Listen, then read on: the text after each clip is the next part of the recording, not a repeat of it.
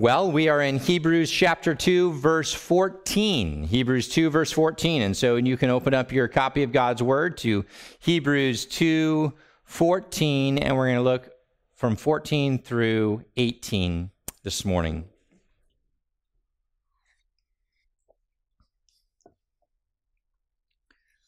Read along with me, Hebrews 2, 14 through 18.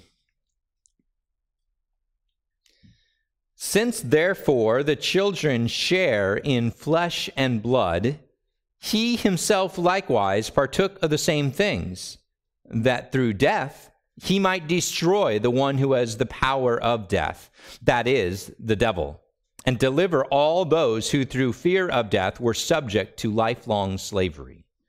For surely it is not angels that he helps, but he helps the offspring of Abraham.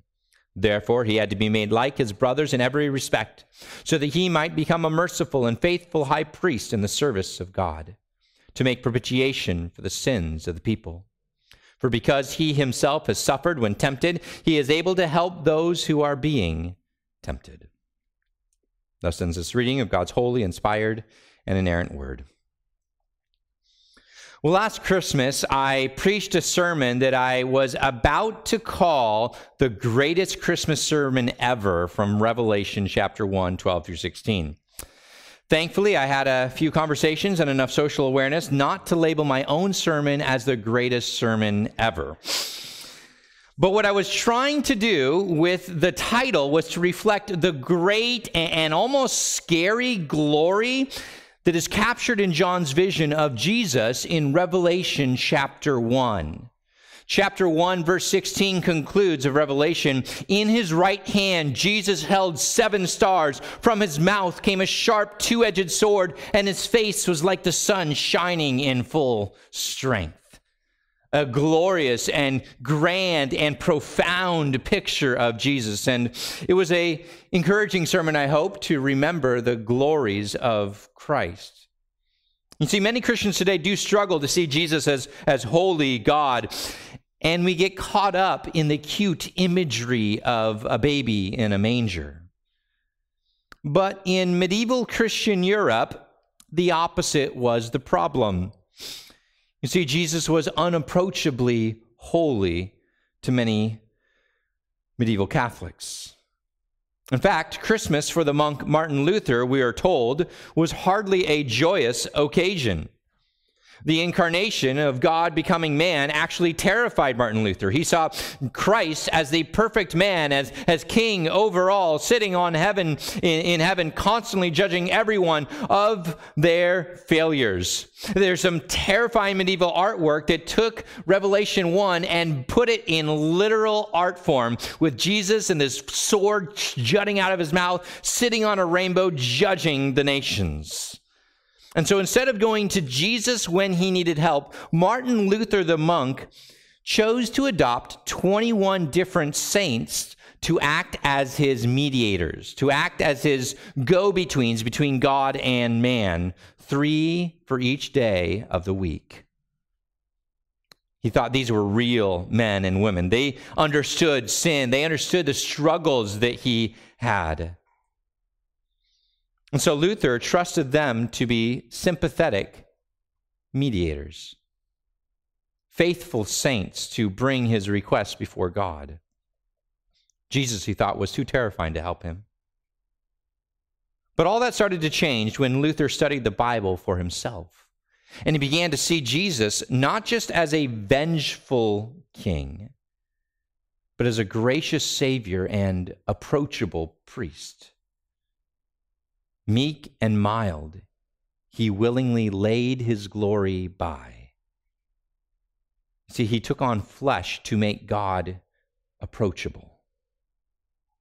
And so after his conversion, Martin Luther wrote to a friend, "I now teach people should put their trust in nothing but Jesus Christ alone, not in their prayers to the saints, merits, or their own good deeds. Redemption comes in Christ alone." And all of that gospel truth begins with the incarnation, with God the Son taking on flesh, laying aside the full splendor of his majesty so that he could rescue us.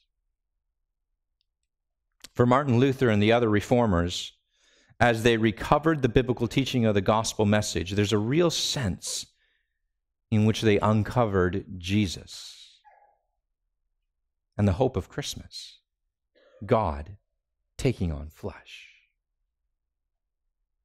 They rediscovered the implications of the incarnation. They rediscovered why we can sing, "Mild he lay, his glory by." Jesus, God the Son, had to be truly human. First, so he could perfectly obey God's law. Second, so he could physically die and destroy death. He had to be made like us, the ones whom he would redeem, to do what we could never do and be perfect, and then die in our place so that we can be reconciled with God. And so Christ alone should get all the glory. Calvin puts it this way: all the blessings of God flow to us through Jesus Christ. Blessings don't flow to us from Christ through Mary, through saints, through priests, and through sacraments. It is a clear, direct line from Jesus to his children. And as the writer of Hebrews helps us understand, if God the Son were different in any way, any less human, any less God, if he didn't come to earth to live, die, and to rise again from the dead, then we would still be lost in our sin and slaves ultimately to death. See, God humbled himself, took on flesh to fulfill God's perfect plan of redemption so that he could create the great family of God, the great family that transcends generations, nations, languages. He took on flesh so that the full array of God's attributes, his wrath, his grace, his love, might be sovereignly played out in his grand story of redeeming sinful humanity. And just as Martin Luther rediscovered the central joy of Christmas, that God the Son took on flesh so we can have confidence to come directly to God. That's why we sing, "Come, all ye faithful." Because God took on flesh, because he came, that long-expected Jesus. As we think about the incarnation this morning, we'll look at the end of Hebrews 2, and we're going to notice 4 reasons that Jesus laid his glory by, so that we can have confidence to come directly to him. 4 reasons that the incarnation gives us confidence to come to Jesus Christ this Christmas.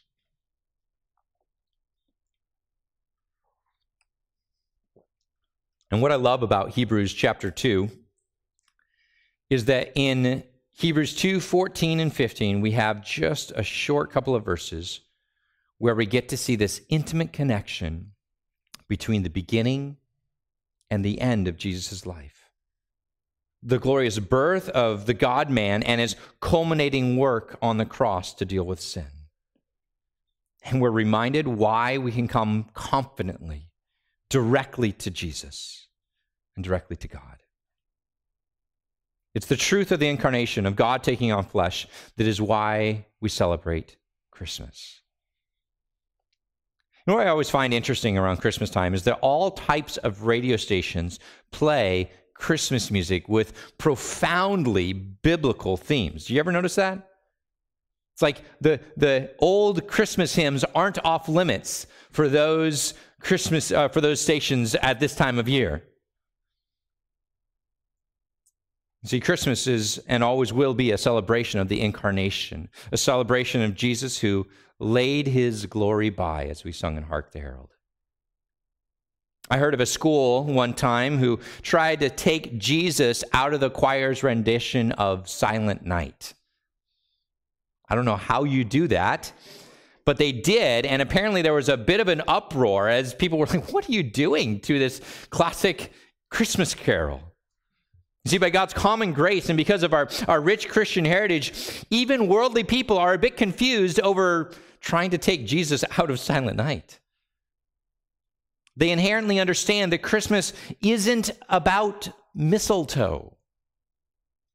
but about a virgin with child, about Jesus, God, becoming man.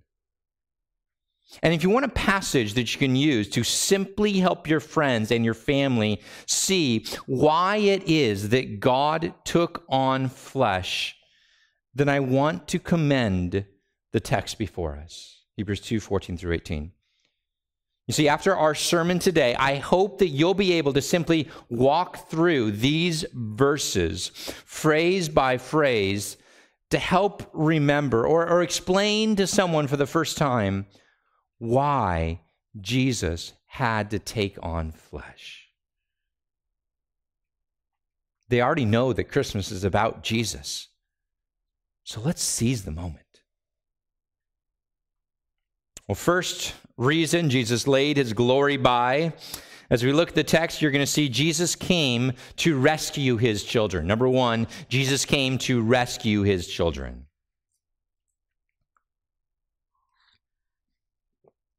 If you watch the news, you're aware that Israel is fervently searching Gaza for the hundreds of hostages taken on October 7th of this year. And I heard one report say that Israel is attempting to bring back her sons and daughters. There's intentionality to their search and rescue operations.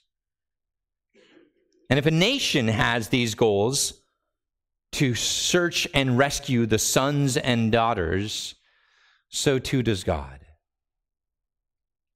His goal in taking on flesh was specifically designed to rescue his children, those who would belong to his family, his sons and daughters. Let's look at verse 14, just the very first phrase. Since therefore the children share in flesh and blood. That term children comes from the previous verses where we see that Jesus' goal in coming was to effectively save and adopt God's children. Look at the middle of verse 10. His goal in coming was to bring many sons to glory. Verse 11, Jesus took on flesh, and that is why he is not ashamed to call them, that is the children of God, brothers. And in verse 13, we see a prophecy, the end of verse 13, behold, I and the children that God has given to me. See, the children are the spiritual offspring of Jesus. Turn to John chapter 1. I want you to see this elsewhere. John chapter 1. We see that the children of God are redeemed. They are the ones who will forever be adopted into God's eternal family. They are the offspring given to the Messiah. Even that Isaiah prophesied that were bought with his blood. I mean, just listen to what Isaiah said. He said, it was the will of Yahweh to crush the servant, crush his Messiah. He has put him to grief, and when his soul makes an offering for guilt, he shall see his offspring. He shall know his children. The purpose of Jesus coming and dying was to save effectively his offspring. And then look at John chapter 1, verse 12 and 13. Read these verses with me. But to all who did receive him, who believed in his name, he gave the right to become children of God. Children who were born not of blood, nor of the will of the flesh, nor of the will of man, but of the will of God. And so we're reminded that God sent Jesus on a precision mission to effectively rescue all of his children. It is certainly true that God so loved the world that he sent Jesus. But it is also true that God effectively gathers and rescues his own children. John Piper put it like this: God's design was to offer Christ to the world and to effect the salvation of his children. As John 1 puts it, all of God's children who are those who receive Christ, who believe in his name and trust in his work, because ultimately God, what does it say at the end? God willed it. And so the reason why he laid his glory by, the reason why God took on flesh, the reason why God sent Jesus was to rescue his children, to effectively save the redeemed. So go back to Hebrews 2. And with that in mind, look at the beginning of verse 14 again. Since therefore the children share in flesh and blood, he himself likewise partook of the same things. There's always intentionality in the plans of God, and his plans are always effective. They are never conditional or dependent on others. So God the Son took on flesh to effectively rescue his children. He didn't take on flesh for the possibility for some children to one day come to God's family, just maybe. And so as we just sung in Hark the Herald, Jesus was pleased as man with men to dwell. Jesus is pleased because he went on an effective mission. Pleased as a man with men to dwell. It says he knew our names written in the Lamb's book of life before the foundation of the world. Ephesians 1. So, beloved, the promises of God to never leave us, to never forsake us, to preserve our faith, to hold us fast, these promises are certain. Because the omnipotent, sovereign God of angel armies, who upholds the universe by the word of his power, God, very God, took on flesh to effectively rescue us. So he will keep us to the end. So we rest in our settled standing with him, and we come to God regularly expressing our complete dependence. All because he effectively rescues us. And God's rescue operation began when he laid his glory by to become like us, to share in flesh and blood. So the first reason Jesus laid his glory by is to rescue his children. And now a second reason that we'll see is to destroy death. Reason number 2 that Jesus laid his glory by is to destroy death. In the Garden of Eden, God made man to live forever in perfect harmony with him. There was no anticipation of death. In fact, there was no death whatsoever, human or animal, until sin entered the world. Till Adam and Eve disobeyed God, and they learned what it meant to die. But in God's grace, it wasn't them who died. It was an animal in their place. See, after Adam and Eve sinned, they hid from God, and they covered themselves with what? With leaves, with foliage, with fig leaves. But that's not how Adam and Eve left Eden. God speaks with them. He confronts them of their sin, and then he makes them clothes. Clothes of an animal's skin. And so we see the very first death happened to clothe and to cover Adam and Eve for their sin. And Adam and Eve would wear a constant reminder that death is the consequence of sin. But they were also given a promise in Genesis chapter 3. A promise that one day their offspring would reverse the effects of sin and come and crush the head of Satan, that great serpent, that great tempter of old, a Messiah who would come to destroy death and Satan once for all. This is the great messianic hope that we see from the very beginning of Genesis, and it's the very thing that Jesus will finally and fully accomplish. It's why at Christmas we sing, O come, Emmanuel, and remember Jesus as our day spring, the one who brings light, because he alone can disperse the gloomy clouds of night and death's dark shadows put to flight. Jesus came to destroy death. But just like we learned in the garden, the only way to satiate God's perfect justice is with death. The only way to destroy death is with a final perfect death. And so God the Son had to take on flesh so that God the Son could die. That's the argument of Hebrews 2:14. Read this verse with me. He says, since therefore the children share in flesh and blood, he himself likewise partook of the same things, that is flesh and blood, that through death he might destroy the one who has the power of death, that is the devil. Notice the obvious connections to Genesis 1-3. Jesus is a substitute death for the sins of humanity.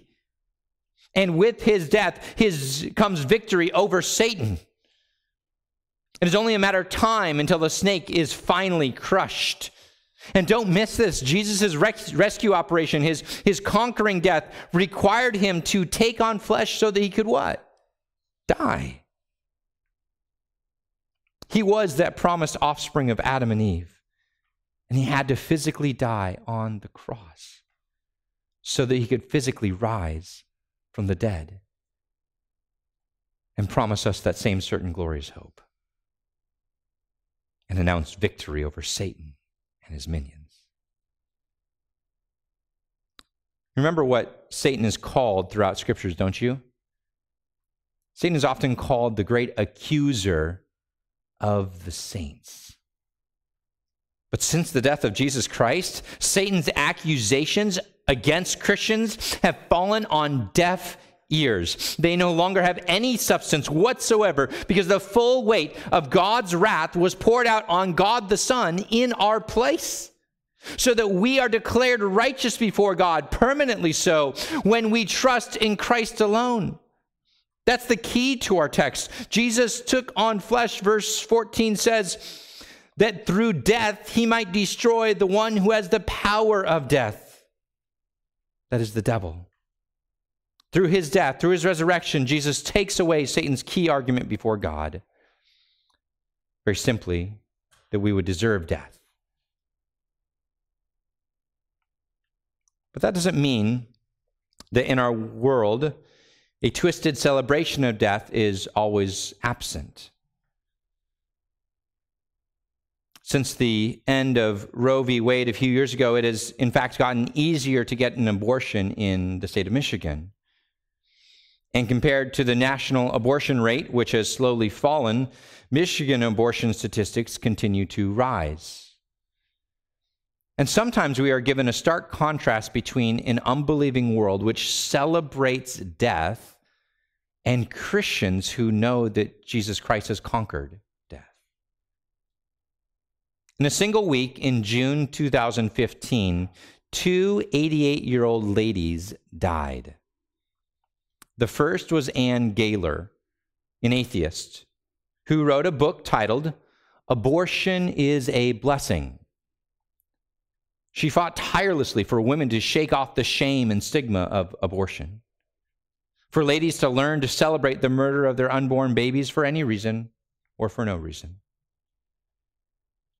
And Satan loves the celebration of death, sin, and unfettered mockery of God, the giver of life. But in a stark contrast, that very same week, another 88-year-old woman died, Elizabeth Elliot. Miss Elliot was a missionary to the Auca Indians in the Amazon rainforest, the very people who speared her husband to death.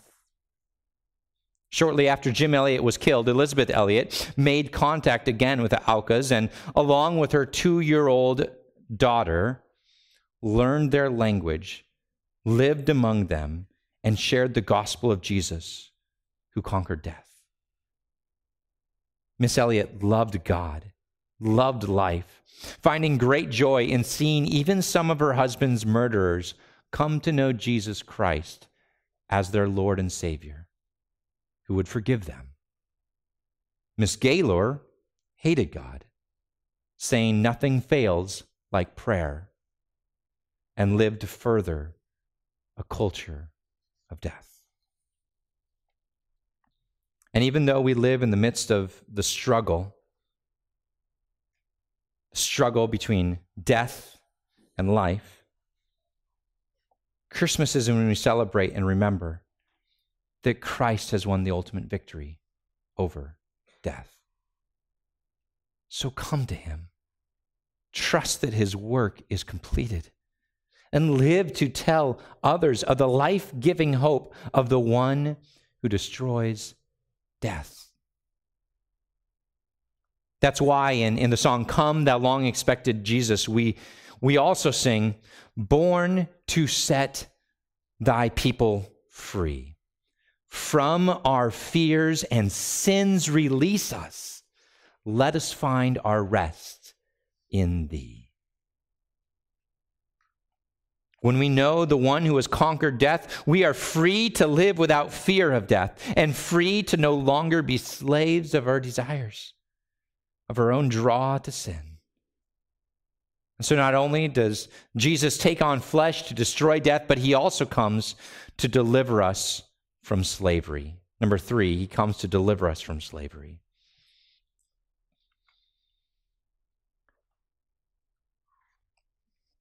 I heard that Woody Allen once said, "It's not that I'm afraid to die, I just don't want to be there when it happens."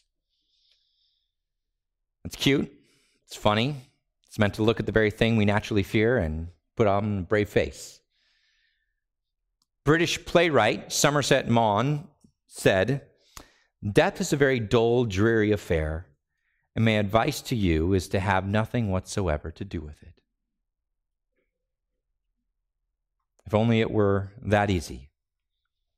But reality dictates that in 80, 90 years, there might only be a couple of us in this room, probably none of us in this room, who are still alive. That's why the funeral director signs his correspondence with "soon to be yours." We all die if the Lord tarries. So how should we think about death as Christians? Well, to start with, it is no longer a dominant fear, but a joyful anticipation. So we see in verse 15 that Jesus came to deliver, what does he say, verse 15? Deliver all those who through fear of death, that is us, right, Christians, we are subject to the fear of death, and we're subject then to lifelong slavery. Without the hope of death destroyed, of reconciliation with God, without the hope of forgiveness of sins, then death's sting still remains. And we become slaves to self-preservation at all costs.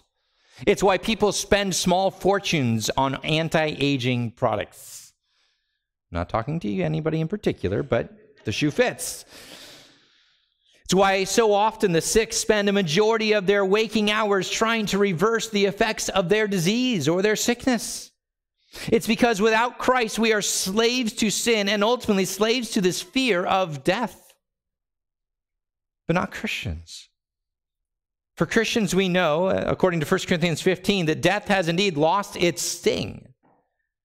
And that to die is to be home with the Lord. To die is necessary for graduation unto eternal life. To die is when our faith becomes sight. And so all who have faith in Christ and his work turn from self-preservation and trust in Christ's liberation. We're no longer slaves to sin and death. We're no longer slaves to the fear of death. But unless you connect your fear of death to the sinfulness of your own sin before a holy God, we're never going to appreciate the incarnation. We're never going to see the need to turn to and trust in Christ. That's why O Holy Night says these words, "Long lay the world in sin and error pining." What's he saying? To pine is to long for a resolution, and in this case, to long for the resolution for our sins, to be dealt a death blow by Jesus Christ. The incarnation of that holy night when Christ was born is the answer to our greatest need. Freedom and forgiveness from our sin. That's what everyone needs. So we need to recognize that long lay the world in sin and error pining. So John Calvin wrote, "Although we must still meet death, let us nevertheless be calm and serene in living and dying when we have Christ going on before us. If anyone cannot set his mind at rest by disregarding death, that man should know that he has not yet gone far enough to trust in Christ." Look, we don't look forward to the process of dying. We don't try to hasten dying. We hate the pain that ravages of disease, and we hate these things. But Christians are no longer slaves, but we are free in Christ because he took on flesh, died in our place, and rose from the dead. We're no longer slaves to this fear of death. Mild he lays his glory by, born that man no more may die, born to raise the sons of earth, born to give them second birth. We can have confidence to come to God through Christ because he's rescued his children. He destroys death, and he delivers us from slavery. And lastly, Jesus came to serve God's family as priest. Number 4, he came to serve God's family as priest. "Come, thou long-expected Jesus" includes the line, "Come to earth to taste our sadness." Come to earth to taste our sadness. What a sweet picture of yet another reason that Jesus took on flesh. He took on flesh to empathize with human weakness, to be a perfect, sympathetic high priest. Go over to Hebrews chapter 4, verse 14.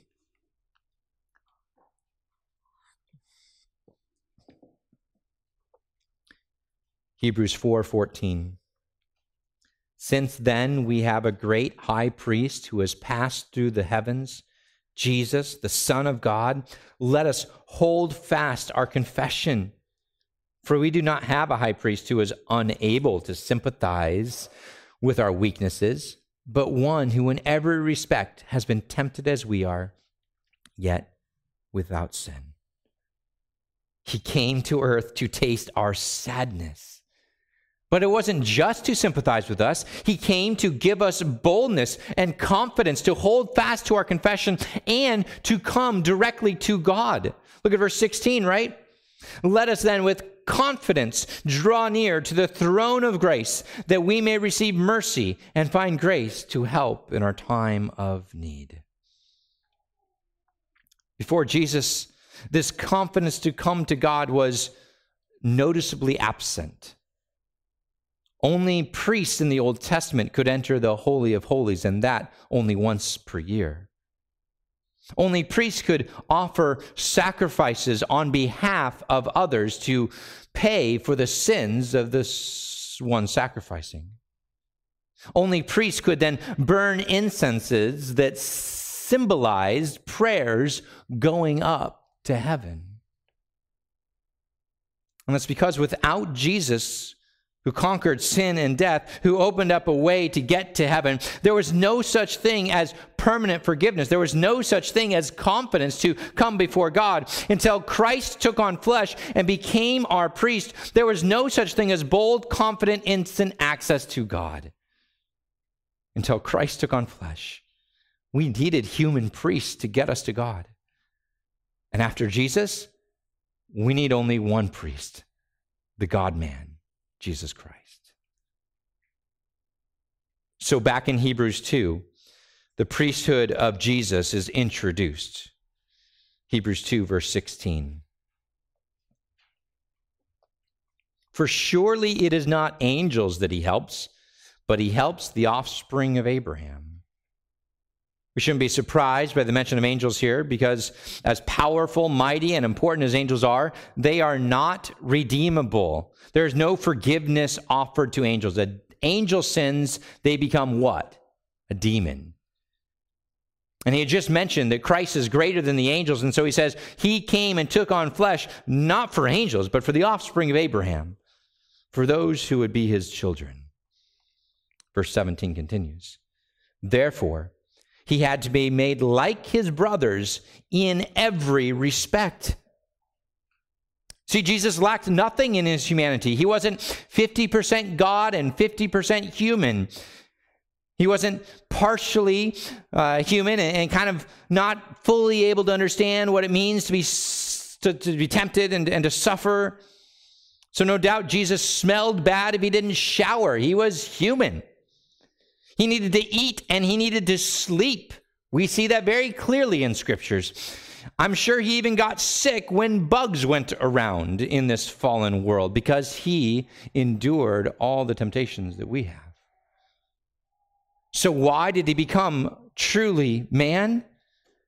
Well, this is the crux of our passage, verse 17. Therefore, he had to be made like his brothers, that is humanity, in every respect, so that he might become a merciful and faithful high priest in the service of God, to make propitiation for the sins of the people. That word propitiation is a good word. It's a big word, I understand. It simply means a covering for sins. It's a satiating of a payment that is necessary for sins. A full and complete payment to God. Jesus is the propitiation for our sins. This concept was very familiar for the Jewish religion. It's what happened with every single sacrifice. As the priest laid his hands on the head of the animal, he helped confess the sins of the one who was sacrificing the animal as he slit the neck of the animal and spilled the blood. A vivid reminder that on that animal laid the sins of the confessor. But that system is no longer valid. It couldn't take away sin forever, as is evidenced by the repetition of the sacrifices year after year after year, month after month after month. But Christ's propitiation, his sacrifice, is full and complete, lacking absolutely nothing. That's what so astounds me with Roman Catholicism and the theology of the Mass. Even this morning and at every Mass, Catholic priests turn their backs on the congregation and they sacrifice Jesus again on the altar, as they believe that the wine turns into the blood and the wafer turns into the body. And the Roman Catholic Church acts as if they must re-propitiate, re-sacrifice for your sins this week. Re-sacrifice Christ for the sins of the faithful. Listen, the only possible lasting payment for sins isn't found in animals. It's not found in the repeated serving of the Lord's Supper, but only in the once-for-all substitute death of Christ. So Jesus not only offered his life as a substitute sacrifice, he was that sacrifice. He died for us because our greatest need is to be forgiven of our sins, so that we can stand before a holy God. But he also died because God's holiness and love for justice requires that all sins be punished by death. And so Jesus' sacrifice expresses both God's love and his just hatred for sin. Our needed response is very simple. Turn to Jesus. Believe that he lived a perfect life and died for your sins. Ask him to forgive you of your sins and recognize that Jesus is who he says he is, the Lord of all, that he alone is the only way then to get to God. When you recognize these things, when you turn and trust in him, you will stop living for yourself. Stop living for all that this world has to offer. And you'll instead live for him.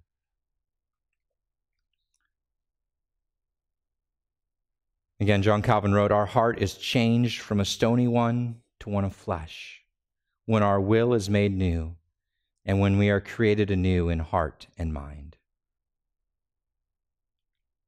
We are transformed by the Holy Spirit, according to the will of the Father and the work of the Son. So then what is the ongoing role of Jesus if his priestly sacrifice is done? You might say our application is found in verse 18. Read this last verse of chapter 2. "For because he himself has suffered when tempted, he is able to help those who are being tempted." Jesus has gone through every temptation imaginable. In fact, because he never sinned, his temptations were perhaps more acute. Not to mention that Jesus himself was tempted directly by Satan, something that none of us likely ever will be. Jesus definitely suffered great temptations of all types. That's part of knowing that he is a merciful, faithful high priest. But what does it say he's able to do then? He's able to help those who are being tempted. He can sympathize with you even as you continue to struggle with your temptation. Because temptations are an ongoing reality in our life. We're all going to struggle with sin. We're all going to struggle day by day, moment by moment. Perhaps just yesterday, you struggled mightily. Maybe you even fell in a very stupid, sinful way. Do you remember that Christ is our priest? Christ is the one that we can come to again and again and again. He is there to sympathize with our weakness and to help us in our great moments of weakness. He intercedes for us at the right hand of the Father. Listen to what Hebrews 7:25 says. "Consequently, Jesus is able to save to the uttermost those who draw near to God through him, since he always lives to make intercession for them." This is the Christ of Christmas. This is the Christ who opened up heaven. The one who, because he is truly God and truly man, fully identifies with both and can bring the two together. So remember, we have a perfect priest. Run to Jesus. Receive grace and mercy in every time of need. And as we run to Christ, we don't look to impossible perfection, a severe Savior, or a sword coming out of his mouth ready to devour us. We come to a sympathetic high priest, one who has completely satisfied the wrath of God, who alone works our salvation, who alone is our greatest gift. Now, Christmas can be some of the hardest times of the year. You're out of your routine. Family strife becomes more apparent because you're spending more time with family. And maybe you're aware just of how little good family relationships you have. Worry and anxieties can take over on some longer days off, and it's very easy to feel alone. But I want you to know that you are never alone. Psalm 23 says very clearly, "The Lord is my shepherd, I shall not want." Christ, the God-man, is your priest, your kind shepherd. Surely goodness and mercy shall follow you all the days of your life. God the Son took on flesh to be our guide and our guard, to help us in every valley and to transport us to every peak. He is our greatest gift of all. Martin Luther wrote, "The gospel is not the preaching of Christ as an example, but proclaiming him as a gift. Whether a man stands or falls, he is a Christian only if he has Christ." And so he exhorts the preacher, we should lead them to the well that is the cross of Christ. So let us drink deep from that well. Let us pay much closer attention to what we have heard. Let us pay much closer attention to the songs that we're listening to and think about the realities of God the Son taking on flesh, of mild he lays his glory by. Let's pray. Heavenly Father, we thank you so much for these glorious and profound and encouraging truths. We thank you that you indeed took on flesh to rescue us. You took on flesh to deliver us from death. You took on flesh to keep us out of that constant slavery to the fear of death and even slavery to sin. You've destroyed Satan and all of his arguments that constantly come and accuse us, because we know that we are made right. We are declared to be perfect and just before you. Lord, help us to walk ever closer, ever more faithful with you, to remember that you are our shepherd, that you guide us and direct us. Help us to come to you as our perfect priest, as the one that helps us in our moments of need. Lord, and as we sit even in sin and error and pine, we look forward to that day when our faith becomes sight and when you come in glorious hope. Lord, we pray that this Christmas would be a time where we're able to celebrate the benefits, the blessings, and the glorious gift of the incarnation. We pray this in Jesus' name. Amen.